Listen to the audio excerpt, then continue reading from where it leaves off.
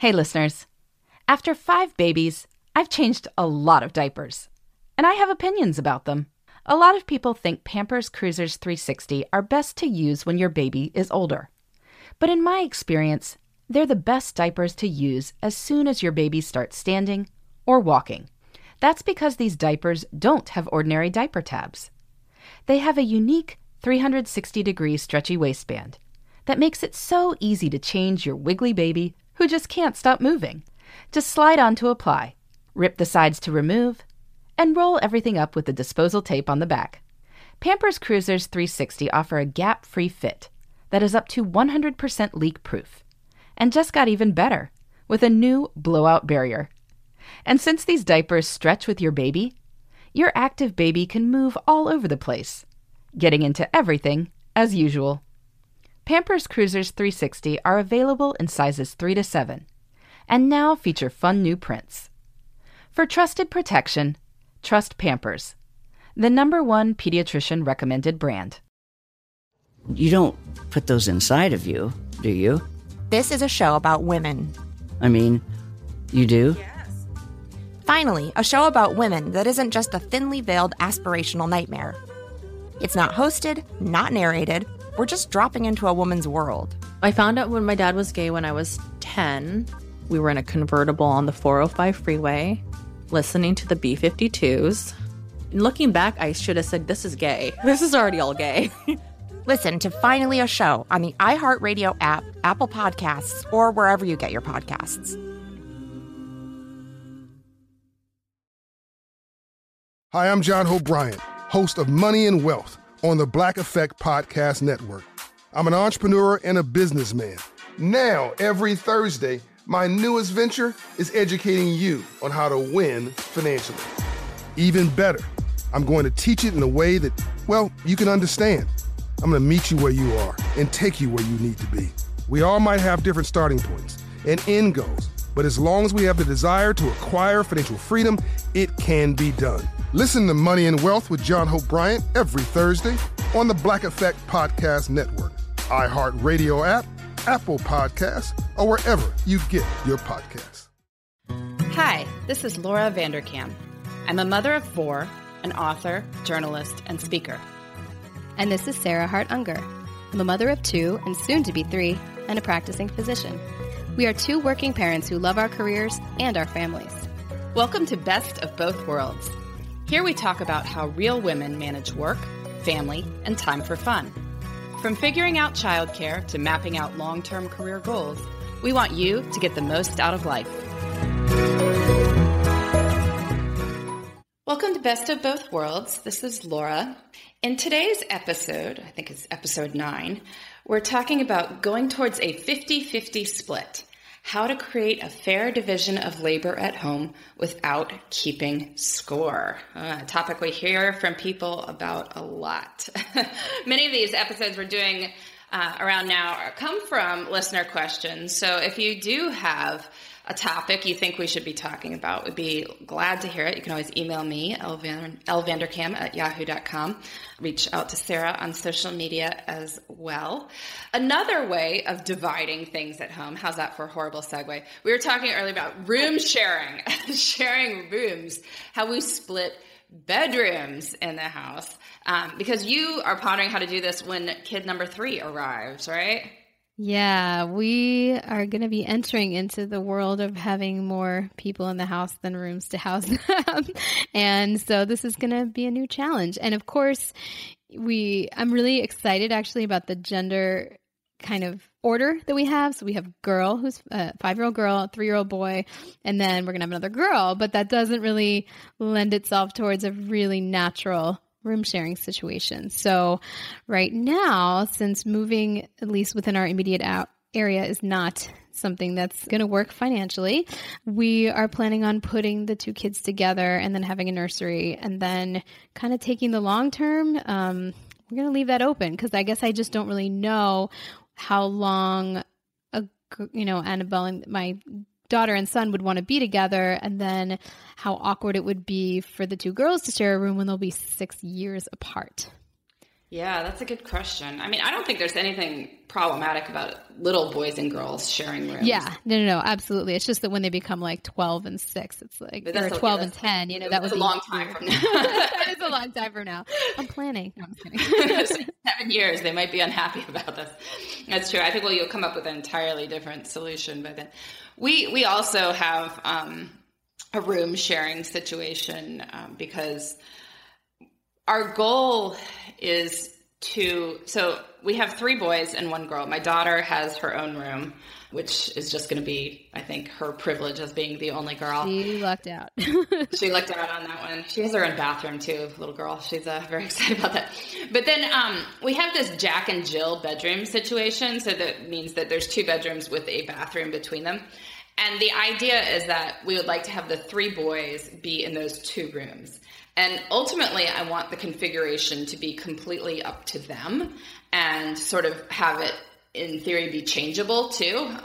That if they decide all 3 of them would like to be in one room and have another room as a playroom, or have it move around depending on who's doing projects together or whatever, that they can do that, and that they'll sort of all be in those 2 bedrooms with that bathroom in that self-contained boy world.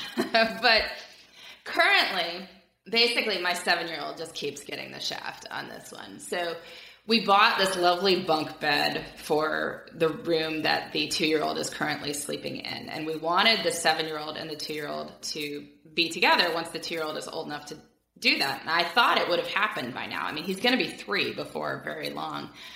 It just hasn't. I mean, because his sleep is so disjointed, problematic, all that stuff. Does he want to be with your 7-year-old? Like, does that motivate him? You know, once you start sleeping. I don't know anything that motivates him. I haven't figured that out at all. So, that was the idea, is the 2 of them are going to have the really cool bunk bed. And I think it will work in another year or 2. But right now it's just not. So the 7-year-old is still in with the 9-year-old, our 10-year-old. And they've been together for a long time. I mean, certainly since the 2-year-old was born, basically, and before that, they had separate rooms. They each, had the 2 of the Jack and Jill, and so the 7-year-old has kind of just not really gotten his own room ever, and he may never get his own room, but it's just the way it is, and it makes more sense certainly for a 10-year-old and 7-year-old to be sharing right now than the 7-year-old and the 2-year-old. But that's how does it influence the bedtime routine? Because that's what I'm sort of wondering. You can't really read them. That's the problem. Is the 10-year-old does not sleep. He doesn't ever want to sleep. He likes to stay up late, and he still wakes up early, and then he does not fall asleep during the day or in cars or anything like that. He just has very, very low sleep needs and always has. The 7-year-old is not like that. He will, if he goes to bed at the same time as the 10-year-old, he will sleep quite late in the morning. And he loves his sleep too. And so we've had to sort of, there is no good way to send the 7-year-old to bed before the 10-year-old if they're sharing a room. That is the reality of a shared room situation. And so we make the 10-year-old go to bed on time. As far as I know, he's just kind of lying there, I don't know, with his thoughts.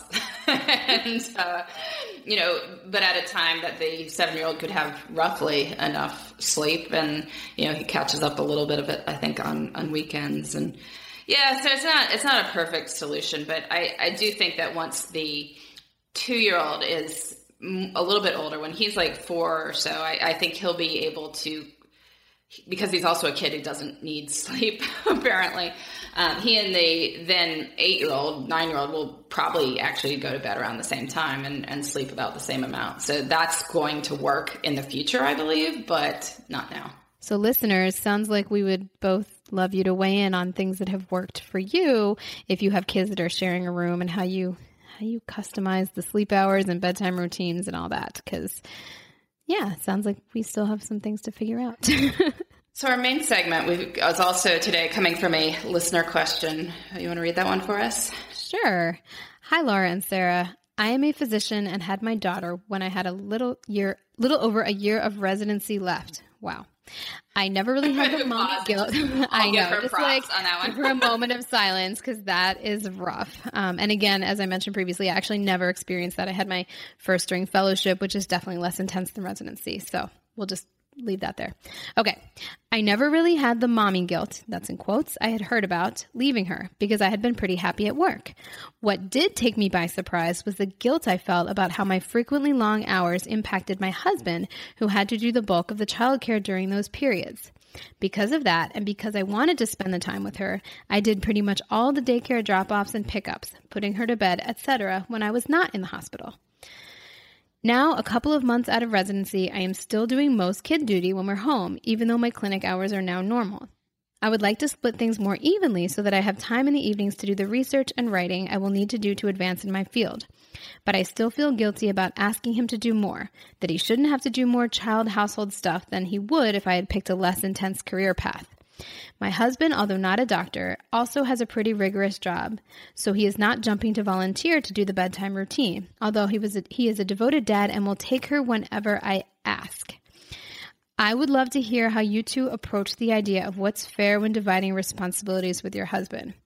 Oh my gosh, I have so many thoughts. All right, let's hear them. My first thought is I always think it's very useful to take what you've written and sort of reverse the genders and see how it sounds to you. And how many men would write something similar? And I think the answer is very little. And therefore, we have to really look at like what is sort of motivating some of these feelings, because how much of it is coming from, you know, what you feel like you should do and what is based on reality. So that is my first thought. I'm like, I want to just sort of like read this whole thing switched around and see how we all hear it, because it would sound very different. And then my other thought is, it really sounds like you have taken this role as default parent unless I'm not there. And so to me, the primary thing we need to figure out is how do you want to change that, and how could we change that? Because it's really interesting how now that you both have sort of reasonable jobs, you're still kind of the one doing anything, parent, quote unquote, unless you ask. Yeah. No, the default thing is I think what gets a lot of women is it's not that, you know, your husband is trying to be unhelpful or trying to be some sort of Neanderthal here, because clearly you would not have married him if that was the case. Like, we're not talking people who are under the impression that children are women's work and they have no responsibility to that whatsoever. I'm guessing like 99% of our listeners that is not the case for. But it's easy to become the default parent. I mean, just from things that happen, like at the beginning. I mean, if you're the one breastfeeding the kid, like you wind up doing more of the stuff because you're with them more. Maybe if you have a maternity leave, if you're off for a couple months, you wind up being like one who knows how to do stuff. Like, you know the routine for getting the kid down for nap. Whereas if dad's been at work the whole time, like he doesn't know the routine for getting the kid down for nap. And it's just all that stuff winds up playing out into mom becoming the default. And since this couple had the default of if she was home, then she would do X and do all the kid stuff, it becomes very hard to change it now that she's home more, because she's still doing everything. I find that interesting. You know, it's I think honestly with stuff like that, I mean, one thing you can do is disappear, because the default thing is about both of you being there. And so you feel like even if you're both there and you both want to relax, they come to you because you're there. Whereas if you're not there, they can't do that. And dad can't sort of automatically default to you either. And so, for instance, you could just have a conversation about that. Be like, well, you know, this week I really have this, you know, I'm crashing toward this deadline. I have 2 nights that I would really appreciate being able to work late. So as we talk about it, what 2 nights of the week would it work for me to not be here, for you to cover? And then, you know, I will be home the other nights. And that seems like a relatively reasonable thing to ask for. You know, especially if there are 7 nights in a week, you being gone 2 gives 5 others that you are still there. But then on those 2 nights, you aren't the default. And then you have the space to do that work that you're trying to do to advance in your career path. Yeah, because this person has a specific thing that she would like to do. And in her case, she said she wants to do more research and writing. So I agree with you. I think that being like, well, Tuesdays and Thursdays, I'll be home at 8 because I'm doing research and writing might help solve some of this. It still doesn't quite sort of cure the default parent idea, but it's a great strategy. But it helps, right? Because if a couple nights a week, the parents, the kids know they can't go to you, that they have to go to dad, then they become more comfortable with dad, right? And the more times they become comfortable with dad, the more it is less of a default parent thing, because they've seen that dad is actually perfectly capable of reading them their bedtime stories and getting them their bath and whatever else it is. And, you know, I think pointing out to the husband, maybe that he could take the other nights. Like, so, you know, in this particular case, she has something she'd really like to do. And her husband sounds like he's just sort of casually hanging back. I don't know. He's tired because he has a rigorous job, but maybe like sort of offer something concrete to the husband. So like, oh, I heard that you wanted to like start working out more, or you wanted to, you know, whatever he wants to do, you wanted to read more. Like, how about on, you know, those other 2 days, Mondays and Wednesdays, don't worry, I totally got bedtime, so that you can take that time for you. I think that sort of making sure, and again, this isn't about necessarily keeping score, but sort of pointing out to the husband specifically that he's getting husband time, rather than letting it default kind of just lie into place however it happens, could be really useful, because then she will feel less guilty and more justified in taking that time that she wants for herself. Yeah, and this word guilt is also interesting. One thing I have found over the years between men and women, I mean, I think women often would like to not to have to ask for things, that they sort of assume that things should go a certain way automatically, like, because having to ask is hard. You know, whatever, we're socialized not to necessarily ask for things that we would like. That's why many women have trouble asking for raises, for instance. But boys are less socialized that. If you just think of something like, you know, in many couples, the guy is the one who asked the woman out first. He may have asked her to marry him. Like, you know, little boys are actually socialized that you do have to, in fact, ask for what you would like in life. And we don't grow up with that. And so, but the truth is, guys will tell you no. If they don't want to do something, they will absolutely tell you no. Women will often be like, oh, he asked, so I have to do it. Like, no, that's actually not true. But a guy will tell you no. So you should not feel guilty about asking, because he will tell you no if he's not going to do it. So you may as well ask for what you want. And again, he might say no, but he might say yes too. And then, you know, asking somebody to read your mind about what you'd like is just not helpful. I mean, why would that, you know? So don't feel guilty about asking. And so when she says that he will take her whenever I ask, then maybe you're just going to have to ask for now and say, I think we need to develop a different split so that I can do my stuff and you can do your stuff occasionally. Let's talk this out. Let's talk about what would be the right split for us. And, you know, this idea that I feel guilty about asking, that he shouldn't have to do more household stuff than he would have if I picked a less intense career path. I mean, that's a very funny way of looking at it, because he gets the upsides of your career path too. Like, I'm sure that you earn decent money, right, in an intense career. Let's hope so, right? Or, you know, that you have interesting things to talk about and all that. I mean, it's just there's upsides for a career as well. It's not just all bad news for him. Yeah, and a shout out to our last episode. Don't forget about that third party option. So let's say you both do want to do something on Wednesday nights. Maybe that's your night to plan for childcare on that night. Or maybe there's household stuff he really, really hates. I don't know, like cooking or loading the dishwasher. Like, maybe you can figure out another answer to those other than either of you as well. So that's, you know, something to talk about. Yeah. And I would say another thing, because there are some households where, for whatever reason, it's probably not going to be a perfect split. And that probably is more the case in mine. And there's a variety of reasons for that. And we've gotten better about certain things over the years. But the thing is, if you wind up doing more than a 50-50, the default should be 50-50. So if one party is not... I guess the default on a population level should be 50-50, but I would argue that actually the situation is going to vary based on the choices that people are making. Like in our house, it doesn't, even though I outsource a ton, I'm not sure 50-50 is quite the ideal, just because I actually don't physically have as many work hours as my husband has. But I mean, I think on a population level, it should be 50-50 ideally. But I don't know that there should be guilt about it being 45, 60, or 40. Well, that's No, it's certainly not. But I would in say, any individual case. You shouldn't feel guilty about outsourcing some of this stuff if the other party is not doing 50-50, right? Because you're not outsourcing you, you're outsourcing him, right? And yeah, so change that mindset. I mean, we've had some women say, well, my husband works late every night. I feel so guilty about getting a sitter so I could go to the gym. It's like, again, you're not outsourcing you. You are outsourcing him. Yes. If he doesn't feel guilty about it, then why would you? I mean, it's his time that he's lost with the kids. Like, it's not yours. So that's another way to view that perspective. And maybe that's okay.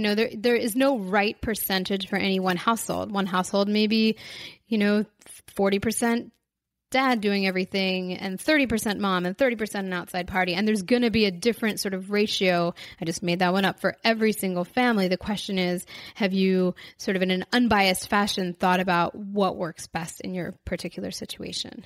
And now you sort of have this setup where you guys take different times of the day and that works for you guys. Yeah, that works really well for us. And that's been something that's evolved and that we've talked about. It's not even just it just kind of happened that way. It's like, okay, since I can't count on you to come home, I'm not in a bad way, but since I don't know when you're going to get home, I'm going to be the sort of routine evening parent so that I'm always going to be home to greet the kids by 6 o'clock at the latest. And I'm not going to really plan on doing stuff for myself most nights.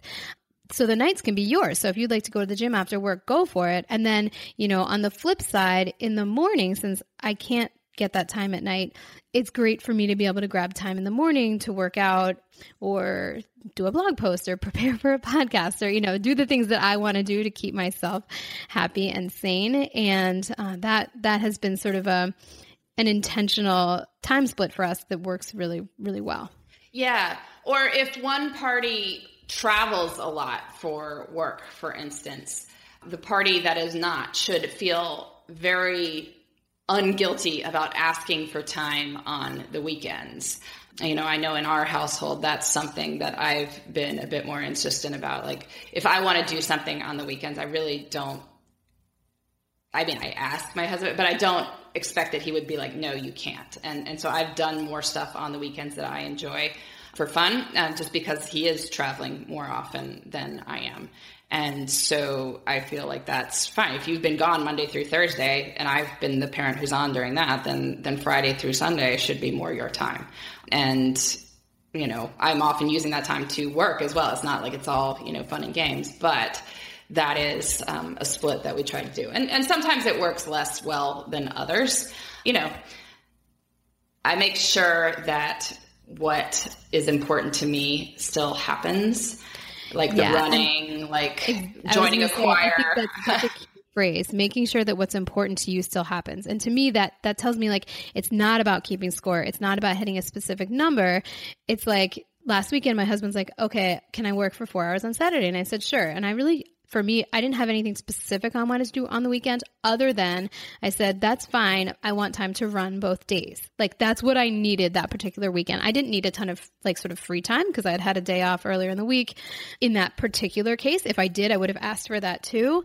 But it's figure out what you need and what you want and make those exchanges. They don't have to be even, but they have to be thought about. And you are allowed to take time for yourself. Yeah. And sometimes it might help to assign specific things to a person as well, and say you are totally responsible for this. So I had, taken on a lot of the kids' activities and all the stupid paperwork that comes home at the start of the school year. Oh my goodness, it's been ridiculous, right? And so I said, I also happen to have 2 children who have early fall birthdays. And so I get slammed with this every year that we have parties at the same time as we have start of school, all that. And it's complicated because you don't know who's in their class, so you don't know who to invite, and they don't get the directory till October, which is after both of their birthdays. And so it's always just a source of stress. At one point my husband was like, well, what are we getting Sam and Ruth for their birthdays? And I was like, I am not going to do that question. Like, why don't you go buy whatever you think the two of them. I'm glad you brought it up. It means it's on your mind. It's your on your turn. mind. And it's not going to be on my plate. Like, I have just enrolled them in X zillion activities and done all of that. And so the Amazon boxes have been arriving fast and furious. And there was a trip to, Best Buy and wherever else over the weekend to get something for the 7-year-old who's turning 8. And, so that's done and it's off my plate. And I just did do a little something because I knew there was going to be issue with it. I just ordered a bunch of wrapping paper from Amazon because I took a wild guess that wasn't something he thought about. But that was simple enough. That was a 2-second phenomenon. It will show up and he can wrap the stuff too. So that is off my plate. Assign a certain project. The kids going to the dentist, also not my project. He couldn't make it at the time that they were scheduled for most recently. He took that on himself to move it, right? He didn't say, oh, could you go take this? They just moved it. And I was like, that's when I know you've taken on full responsibility for this activity rather than just sort of tossing it at me. And you guys do the dividing on weekends who has to wake up early, don't you? We do, usually. That's the idea. I mean, I like to run on weekends too, so sometimes I'm up early anyway. I mean, but then I make sure that, I'm gone, right? I'll just go for a long run. Right. Who's on kid duty in the morning. That's true. If you didn't want to sleep, then that's one thing. Yeah, we do that too. And I feel like I've heard from so many women who are like, oh, I've never gotten a day to sleep in. It's like, there's 2 of you. You could make that happen. Yes. It's a reality. But don't just suffer, right? Just, have that conversation before you go to bed. And you don't even have to do it in the way like, oh, could you please get up with the kid? Be like, hey, tomorrow morning is your morning to get up with the kids. And then wait and see what happens. I mean, he may grumble, but if you say like, I did it yesterday and the day before, and then just sit there again, like you have to develop the ability to sit there. Guys will grumble, but then they will come around to doing stuff. And often it just takes them a little bit too. I don't know what it is. I mean, this is probably not all guys or whatever, but if you read Men Are From Mars, Women Are From Venus, there's certain things that they'll grumble and grumble, but if they're grumbling, that means they're considering it. And then they do it. And then once it becomes their task, then they become like, the hunter executing on getting the, bison. Like they're going to, make that happen in their way. And so you just have to get to that point. I don't get tons of grumbling, but I do think it's always just nice, like when you're asking for that kind of thing, to be like, I'll do Saturday and you do Sunday. And then you just both get this lovely gift to look forward to. So communication, right? Yes, communication. It really like not being afraid. And I hope that this episode maybe inspires the woman with the surgeon husband to maybe don't play the podcast for him because that might be a little much, but to really have an open conversation about all of this. Because part of me is just like, you need to tell him exactly how you feel because like that's probably half the battle here. And yet we don't always go there because it's hard. Yeah, I don't think he was a surgeon. He was something else. I forget what. Oh, sorry. Was she the surgeon? I don't know. I don't even remember. Oh, no, you're right. The second question was the surgeon. The first one, she was the one who was residency and he had another intense job. Sorry, yes. Intense job. Yes, exactly. That's what I'm talking about. Exactly. They need to have like a intimate like afternoon date where they kind of talk about this. Yes. With a lot of I statements, right? We learned this from the therapy. Lots of I statements, like not a lot of like pressure, not in the moment when somebody wants something, but like, sort of a family meeting style discussion. I think if there was more openness in a lot of couples, that these issues would get solved in a more productive fashion. Yes, and get rid of the guilt about asking for what you need. I mean, it's really sort of a pointless emotion. It's not going to solve anything. Stamping out guilt. That's what we're all about here. So if this should bring us to our love of the week segment here, which I think we're going to have to geek out on a little bit. So Sarah, you just got a giant haul of something this week. Yeah. So can we do a whole episode on this in the future? Okay, I don't think I can stop myself. But as anybody who reads my blog, and by the way, my blog is theshubox.com, TheShubox. And I've had multiple people say, no one's going to find it. I figure people can Google, but that's what it is. So shoe is SHU, like Sarah Hart Unger. It's not shoe like you wear on your foot.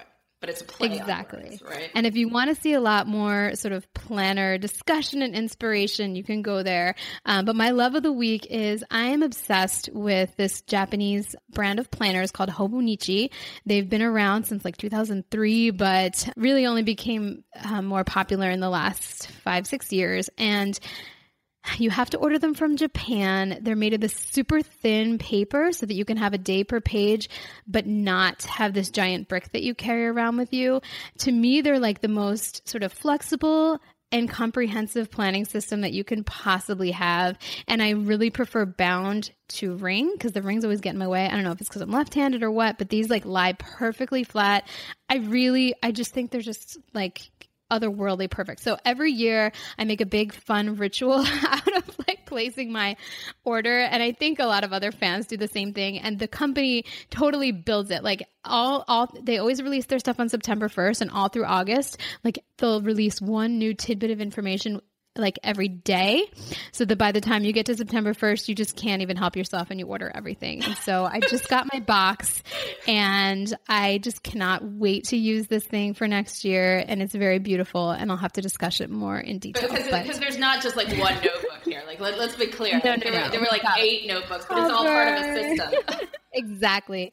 I've got a cover, a week's insert for anybody into this, the actual planner book. We have a little auxiliary notebook. I don't get how that works. Does it have to like leave the mothership from time to time, or like why is there like... I mean, it might be used like next to the mothership, but then it's always stored in the mothership. Yeah. Because if you want to keep like sort of accessory lists, well, again, we'll have to do a whole episode because I would enjoy doing it. Although I almost feel like I need video for that, but that's okay. But yes, that is my love of the week. If you are in planner searching mode, check out my blog because I do discuss some of them. I'm going to review a couple because I couldn't help myself and I ordered at least one other that I just wanted to look at, and I just love talking about that stuff. So, but you can tell she's serious with the Hobonichi stuff because, like, didn't you have to order it in yen basically? Like, you had to do the yes. Well, their prices are in yen. I mean, you can the website is completely in English. Like, if you Google Hobonichi, you'll find their website. And then if you find the Japanese website, there's a little English tab at the top, and it's all translated into English. So that part is actually not too difficult, but you do have to calculate the prices in yen. The Japanese take their planners very seriously. But this is the American version of it because it starts in January, right? Like, you didn't get the one that starts in April, which is when... Yes, I got the one that starts in January. And again, I don't want to geek out too much. There's one that starts in April, but I do get the one with the Japanese language, but that... It doesn't impede the use of it at all. Like, all the numbers are easily readable, and some of the headings are in English too. But the reason I get that one is because that one's divided into 2 volumes. Anyway, that's again, I don't want to. Yes, I'm not sure how many people listening to this even knew that most Japanese things start in April. Now you do. Like, so why Japanese planners start in April or at the end of March so you can gear up. Exactly. So what is your love of the week? Oh my gosh. So I I'll talk about my calendar. I just use this Dayminder weekly calendar, which is just this like spiral bound little purse size calendar. And I do use a paper calendar because I like to keep complete control of it. I don't like electronic stuff that much. I don't want to look at it. I just like writing stuff down, and I can also see if the day is getting too cluttered. I use just a regular notebook as a planner. I may need to step up my game. We'll see. But I have a system. So this is the problem. I have a system, and I'm not sure that any commercially available product would match my system. And I think in general, I'm not going to change my system. Like, my system works for me. And so I need something that works for me as opposed to trying to, plan my life according to. And the question is, how much do you care about the aesthetics of it all? Because I care a lot, and I'm not an underbuyer, but maybe you don't care as much. Well, I care, but I care in a sense of like, I mean, I don't want it to be a crappy notebook that is on sale at Target for, 2 for $1 or something. I want it to have a little bit harder of a cover, and I want it to lay flat so I can open it and write in it. Oh, good. Then I can bring you to the dark side of it. You can bring me to the dark side. But within that, there are commercially available, less than $20 stuff that you can get that does that, right? And there's a lot of really pretty stuff, actually, that's at a lower price point and that you don't have to order in another currency. Although, curiously enough, so I ordered my Dayminder, I feel like it was 2 weeks ago. I ordered it from the Dayminder website, or At a Glance, I guess is the parent company or whatever. It hasn't come yet. I'm a little concerned. I actually have to start filling in dates for next year. Like I booked a speech in March. I booked something in January. Like I gotta get my calendar. This is not working. So we'll see. Maybe that won't be a love of the week. If I have to like call customer service, that will not be a love of the week at all. Okay, so this brings us to our listener question of the week. So you want to read that or want me to? Oh, yeah. Let's do you because you have more of an answer to this than me because you have more children. All right. Okay. How did you decide on the spacing between your kids? From your experience, are there advantages to having them closer together versus further apart, work-life balance-wise or otherwise? Yeah, there was not a whole lot of real planning involved in the spacing of my children. Or if there was planning, it was planning that then the universe didn't respect in the way that one might like. So, obviously I was excited about having kid number one, and I was lucky that, when that happened relatively quickly after I wanted it to happen. I wanted to have number two relatively soon after that, and got pregnant, but miscarried. And so then there's more space then between kid one and kid two than I ideally would have liked. There's still only 2 years and 5 months, but they're 3 grades apart in school, and I wanted them closer together. Kid 2 and 3 are the ones that are most what I would have planned. They're almost exactly 2 years apart, although I gotta say, you may not want to have your kids exactly 2 years apart. Maybe you should go for like 2 years and 2 months so you can spread out your birthday parties later. Now that I'm dealing with this every fall, that their birthdays are like a week apart from each other, that, I was like, oh, this works out. I'll get pregnant at 15 months so I could have them exactly 2 years apart. And, I pay for that every late September when I have to do 2 parties. But then you're done. That's then true. you're done. You only have one birthday season. So yes. And then, number 4 was a surprise, shall we say, that had not actually been on my radar.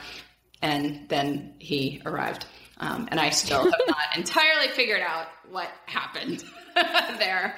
But sometimes the universe does that to you, and he's a really cool little kid. So there's 3 years and 3 months between number 3 and number 4. It was right around the time that she was 2.5 years old. My daughter was 2.5 years old that I learned that number 4 was on his way. But I mean, what I would say with this is like, as you can tell from my story here, this is really not something you can 100% plan.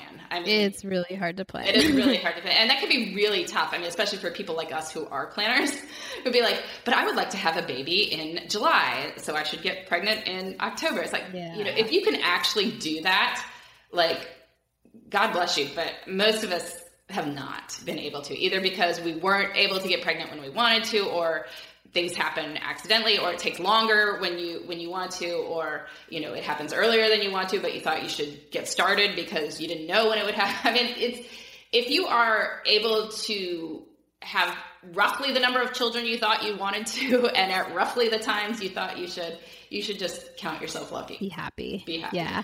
Our story is similar. I mean, it took forever to have my first. We started trying in 2009, January, and I had her in April 2012.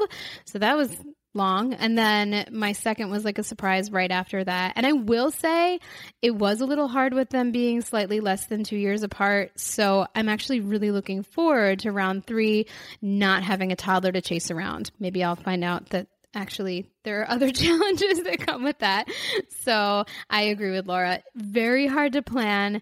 And I do think once you're ready, like, don't wait longer than you need to, because it might take longer than you think to actually make it happen. Yeah, no, that's true. I mean, from the work-life perspective, I mean, because I think somebody had been asking about that, like, from work-life balance, I think a lot of women do find it difficult to have 2 right next to each other, just because you're not entirely back at everything from kid 1 when they then are with the pregnancy of number 2, and then dealing with a second leave if you have that. But obviously, if you want to make it work, you will. But many people find that taking that second leave and that second sort of slow down shortly after the first one makes it a bit harder to come back. And there's also some element of choice in that too. Many women do decide to scale down things after kid number 2. For a variety of reasons. It's more of a lifestyle choice, but some women, it's because it has been more difficult to do. I think from a health perspective, Sarah may have to answer more of this. I think there are some benefits maternally. I think I read that like between 2 and 3 years is the absolute like healthiest window so that your body can recover between the two. And I will say I was like really anemic with my second, and I think it was because it was so close to my first. And then I just got my like labs from this one. I'm like, wow, even though I'm old, my numbers are actually way better. So that's interesting. It is hard on your body to have a baby. And then if you do it right again. I'm being reminded of that right now. Yes, you're reminded of that. But the thing is, I mean, honestly, so even though it might be ideal to have like at least 3 years from a health perspective between the kids, like, you know, if you start late enough, that's not actually an option if you want to have a bigger family. And so, I mean, you should just, you know, there will be upsides and downsides to either way. I mean, there's efficiencies of having them close together. They'll be better friends, perhaps, growing up. They can do more things at the same time. You'll be more able to pass clothes down and toys down between them. But if they're farther apart, you might have more energy for the baby when you are not chasing a toddler, for instance, and maybe your body will be more recovered and your career may be at a different place where you can, you know, sort of enjoy more of that, having built up the capital in between pregnancies as well. So your mileage may vary. Awesome. All right. Well, that has been episode 9. We were looking at this episode on how to achieve a 50-50 split, or if not a 50-50 split, a split you are happy with when it comes to child raising and household stuff. We have also talked briefly about our planners, which we're going to have to do a whole episode on that, and talking about kids spacing. So we'll be back next week with more. Thanks so much for tuning in. Thanks for listening. You can find me, Sarah, at theshoebox.com or at @the_shoebox on Instagram. And you can find me, Laura, at lauravanderkam.com. This has been the Best of Both Worlds podcast. Please join us next time for more on making work and life work together.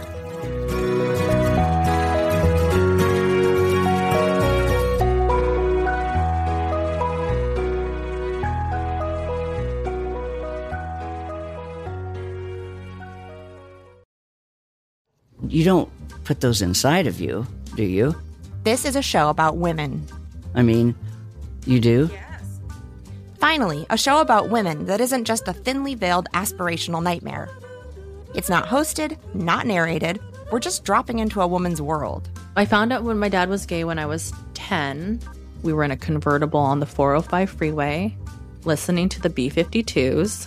And looking back, I should have said, this is gay. This is already all gay. Listen to Finally a Show on the iHeartRadio app, Apple Podcasts, or wherever you get your podcasts.